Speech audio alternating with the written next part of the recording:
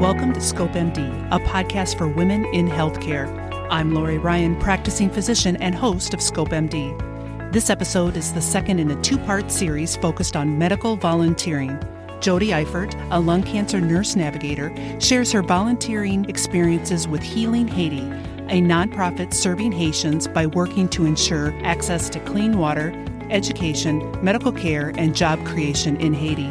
Jody shares how she created a multidisciplinary program designed to address the unique social and medical needs of elders in Haiti.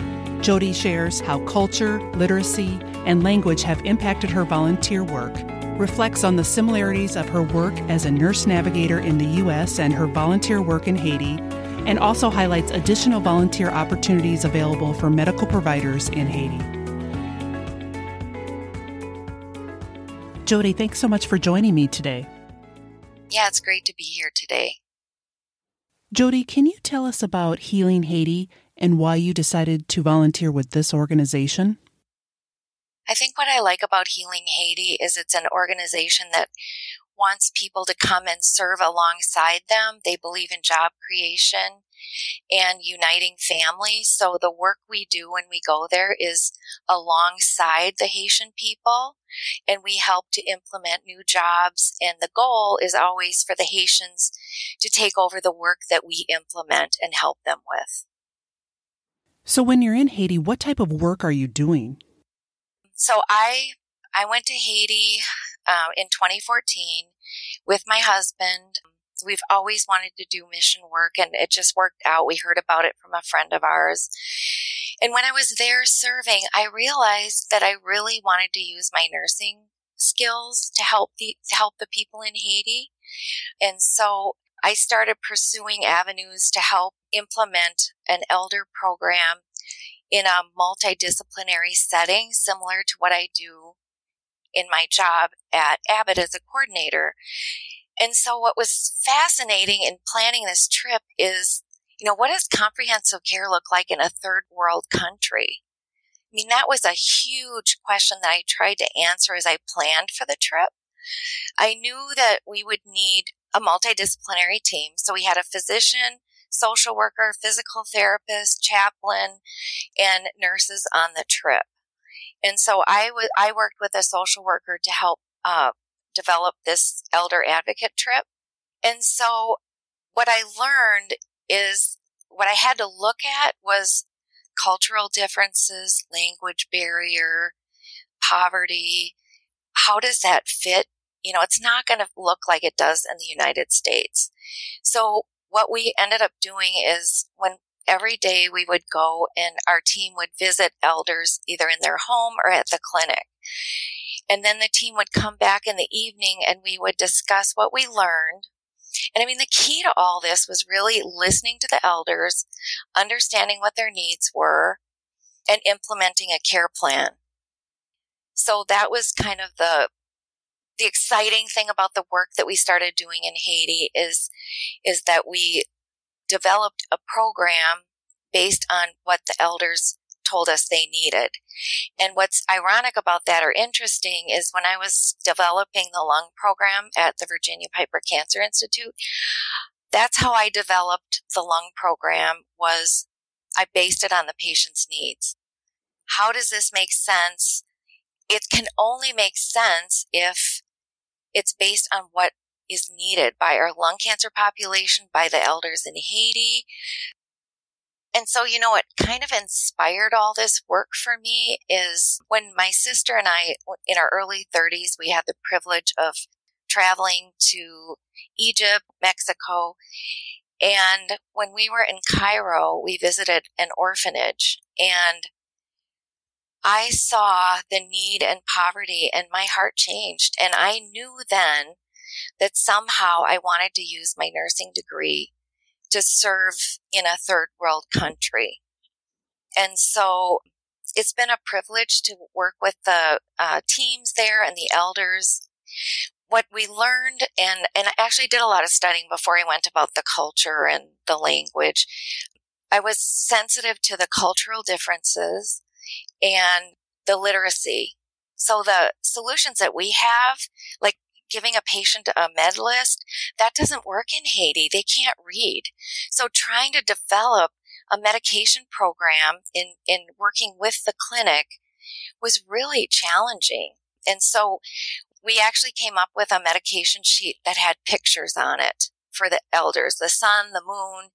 And then I worked very closely with a Haitian advocate there who's actually gone to school now to be a nurse from the work that we've done together, which is so exciting to me. And so I worked with her to help develop a medication program. One of the biggest issues we found in Haiti is high blood pressure. So the challenges around that is they don't understand why they're taking the medication. They don't know when they're supposed to take the medication. They think that every single medication they take, you have to take it with food, no matter what you tell them. Well, they only get a meal once a day. And so they'll wait until, noon, 5 o'clock until their meal is delivered, even though we want them to take their blood pressure medicine in the morning. And so how do you teach that? How do you change some of those beliefs? And I actually met with one of the Haitian physicians, and it was interesting to talk with him because he has the same challenges in his practice. They don't want to take their medicine without food, and they actually also think that taking blood pressure medicine, you just take it when you need it. And so trying to help them understand that this is a medicine you take every day. So these are the things that we learned. Some of the needs that we had to deal with, it's not like here in the United States. A lot of it had to do with their living situation. They didn't have a toilet. We had one lady that had a stroke and fell regularly because she had this huge step she had to get over. And so we actually ended up working with some of the local people in the country, and were able to get a step for her. So now she doesn't fall when she goes into her house. So a lot of people just, their needs are so complex. So the list that we had is very different from a list that I would have after working with my patients all day. And so, but blood pressure was probably one of the main things that we saw in Haiti. A real problem is hypertension. And then I relied on interpreters. So much like we use interpreters in the States, the issue here is they tried to interpret what I was saying. And so working with them to say, you have to say exactly what I say. Even though it seems weird, it just helps me understand the problem. And so one thing I figured out, this is after a couple trips, anytime a patient or an elder can't hear, they would look at me and say, she's crazy. And I thought to myself, I wonder if they're hard of hearing. So we were able to, on our last trip, we were able to get, it's something called a pocket talker. It's a little device that we use that helps them hear. So we tried it out. We have a patient who, I shouldn't say patient. We have an elder who's, I believed, was hard of hearing and blind. So when we went to visit him, we put this pocket talker on him, and I wish you could have seen the look on the interpreter's face.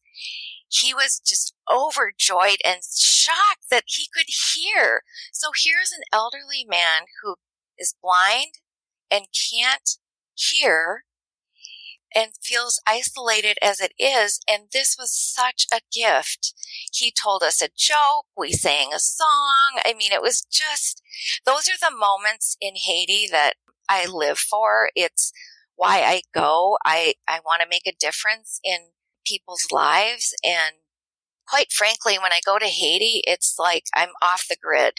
So it's a really good challenge for me to use my nursing skill and to serve a nation that's poor. And it's kind of devastating when you see some of the poverty there, but it's also extremely rewarding. Now, when you're in Haiti, how long are you there? So we're usually gone for a week, which is manageable for me in my life and with my family. So this trip that we do, it's an elder advocate trip. So our whole focus for the week is visiting the elders. So there are 33 elders in Titanier, which is a rural community north of Port-au-Prince. And then Cité Soleil, there's about, I would say 12 to 18 elders. So our job when we go is to assess every single elder, visit them, check on their home, and make sure that everything's okay. And then we actually use that information to help other teams that want to go and serve, to give them some projects to consider. For example, some of the elders have trouble doing their laundry. So we've added that to one of the tasks that people can do when they go is walk alongside the elder and help them do their laundry, or go to the well and get water for this patient. Mobility is a huge issue in Haiti. So looking at safety, our physical therapist was phenomenal in working with patients. So it's great. I mean, people can go either on a standard mission trip to Healing Haiti, where they deliver water, hold babies at one of the orphanages run by nuns, go visit an orphanage. There's lots of broad serving ideas and activities. But they also have specialized trips. They have medical teams that go, that include physicians, nurses. Honestly, anybody can go to Haiti and serve, but there are going deeper specialized trips for medical teams. That I think that's really broadened what people are interested in doing and how we can use our talents there to help a little bit more. But then again, once again, we walk alongside the physicians there. We work with them. We don't take what they're doing away from them. We just work together and collaborate. So it sounds like there's a lot of different ways people can help out. How many times a year are you going to Haiti? So since I'm one of the elder advocates, I'm one of the leaders in Healing Haiti to help with our elder program. So I go twice a year. Typically we go in the spring and the fall. And in the fall, Marnie and I go, she's my co-lead, and we just work really hard on tasks that we have to do as leaders. And that helps us prepare for our team trip in March. And what's exciting about the work that we've done with our team is we've been able to show them the tasks that we've implemented, the ideas that they brought forward and problems they identified. And we were able to send them emails back and say, hey, look, we got a step for her. We got a pig for this gentleman. We were able to finish his toilet. We had one of the projects was getting a roof finished for somebody. So to be able to, you want to go on a trip and feel like you've made a difference and that it really matters what you did and something's going to happen with the work you've done. So to be able to show our team members that we were able to accomplish some things was really exciting. That's phenomenal, Jody. Yeah. So if people are interested in helping, but they just can't travel to Haiti, what are some other ways that they can help out?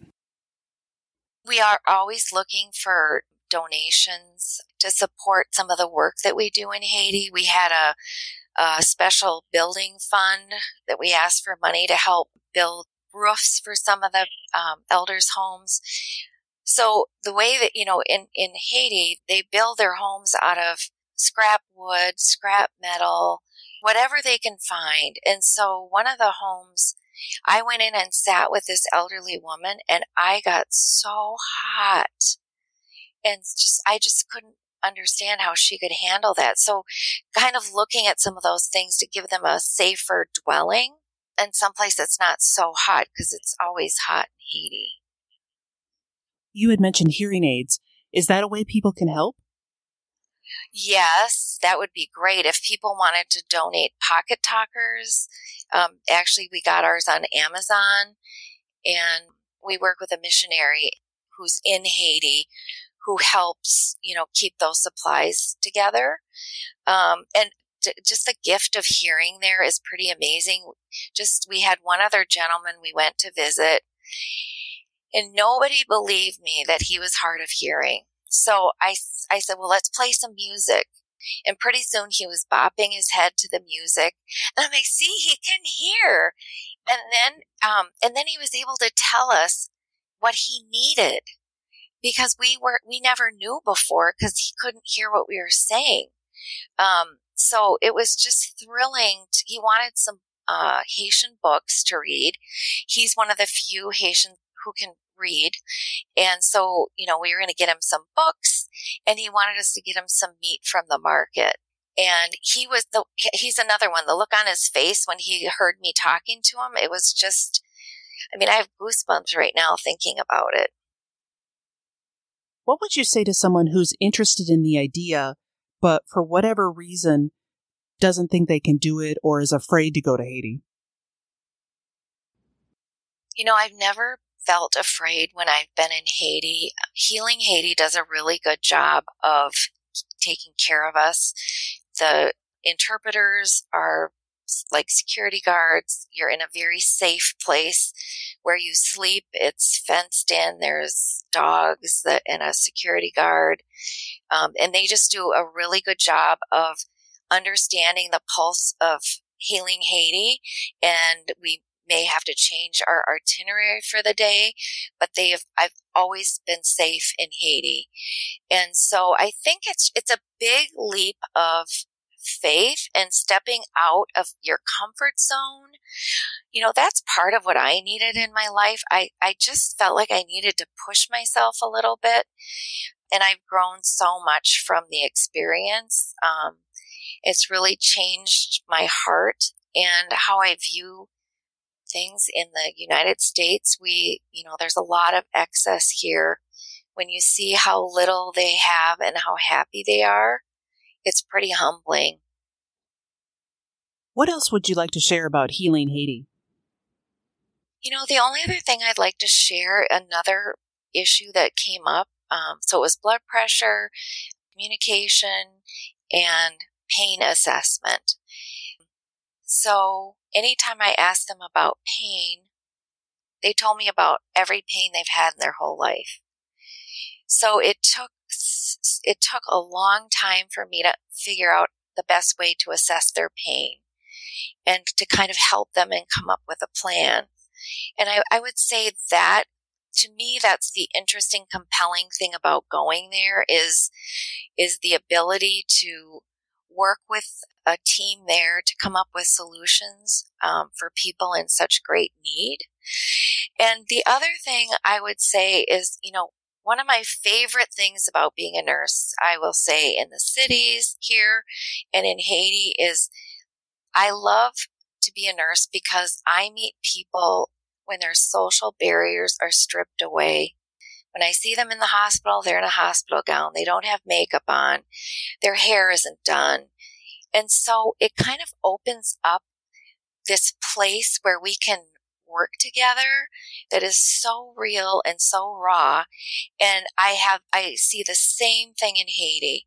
It's just that genuine connection with people and working together to come up with a solution and care for them. Now, one question I have for you about the elders.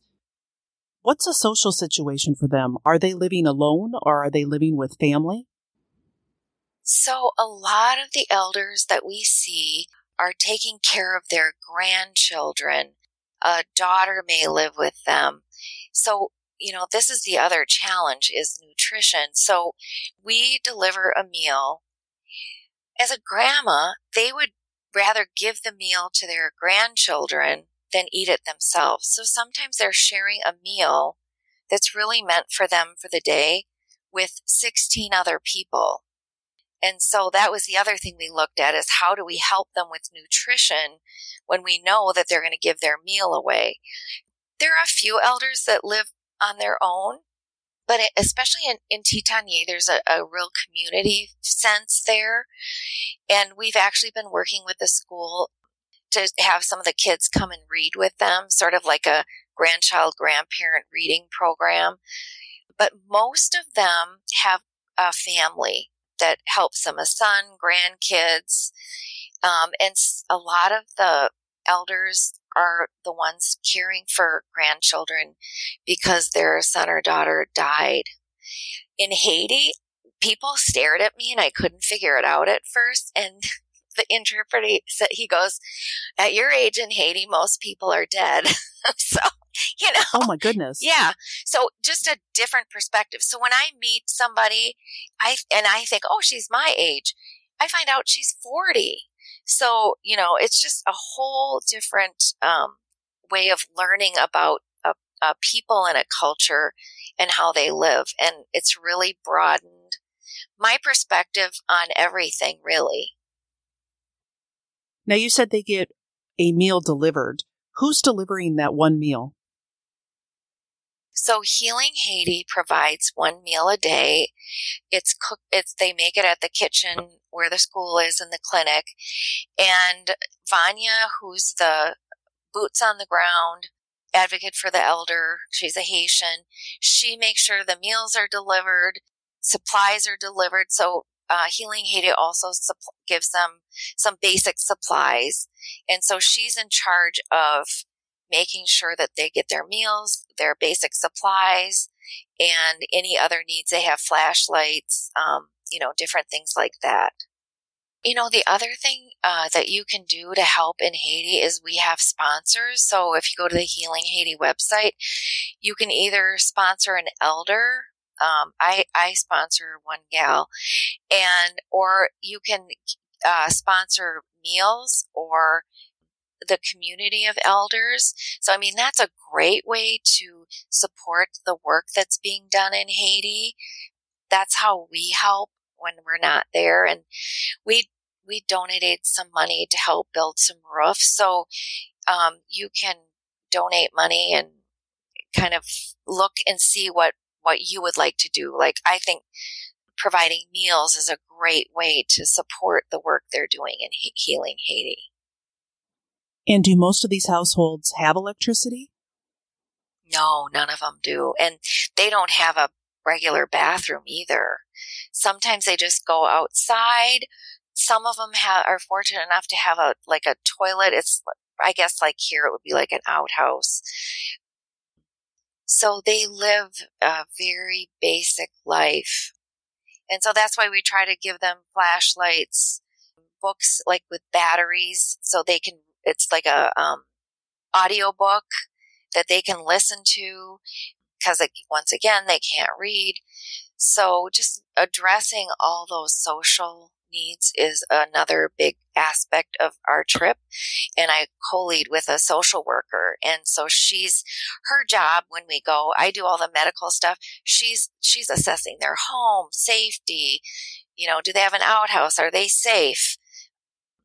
Are they getting enough food? We work together on that. But it's, I would say that the multidisciplinary approach that we're doing in Haiti is working phenomenally. And it's been a really great experience, both for myself, Marnie, and the teams that we've taken there. We've taken 3 teams there. We were supposed to go in March, but with the coronavirus we couldn't go in March. And what do you see Healing Haiti accomplishing in the future? Or what do you hope to accomplish through Healing Haiti in the next year or so? Well, so what's been interesting with the COVID virus, no teams are going. And I think what we're learning, and it's been the goal of the organization, is that we want the Haitians doing the work. We're going there to help, like I said, walk alongside them, but more and more we're seeing that we're employing Haitians to do the work. That happened in the school.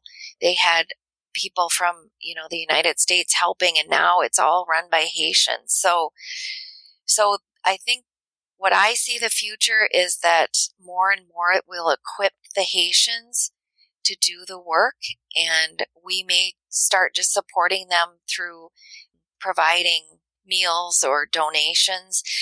They're still going to have trips that are going to go and mission opportunities, but this time of dealing with this isolation has pushed the organization to think about different ways to reach the people in Haiti. Which will ultimately help ensure long-term success, right? Yep. And honestly, that's what drew me to this organization, is their philosophy that we don't take work from them. We can serve alongside them, but the ultimate goal is to unite families and help the Haitians with job creation. Any other opportunities you'd like to highlight with Healing Haiti? I would just encourage anybody to consider signing up for a mission trip. It's, they're all different focuses, and I think it just really can help you grow and stretch and just think about the world in a different way.